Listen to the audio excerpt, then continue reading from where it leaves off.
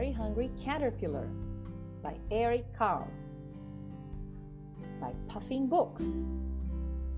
In the light of the moon, a little egg lay on a leaf. On Sunday morning, the warm sun came up and pop! Out of the egg came a tiny and very hungry caterpillar.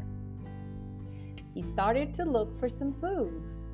On Monday, he ate through an apple, but he was still hungry. On Tuesday, he ate through 2 pears, but he was still hungry.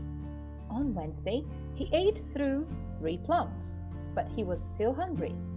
On Thursday, he ate through 4 strawberries, but he was still hungry. On Friday, he ate through 5 oranges, but he was still hungry. On Saturday, he ate through 1 piece of chocolate cake, 1 ice cream cone, 1 pickle, 1 slice of Swiss cheese, 1 slice of salami, 1 lollipop, 1 piece of cherry pie, 1 sausage, 1 cupcake, and 1 slice of watermelon. That night, he had a big stomachache. The next day was Sunday again. The caterpillar ate through the 1 nice green leaf, and after that he felt much better.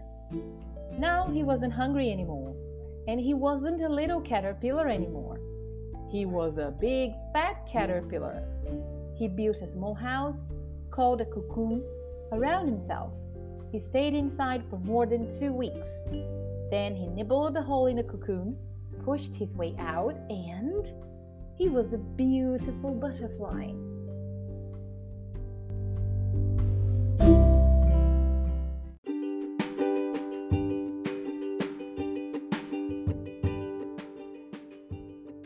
Great reasons to read out loud. It builds vocabulary, it improves listening skills. It's great for bonding with a child. It sparks curiosity and a thirst for learning. So, what are you waiting for? Listen on.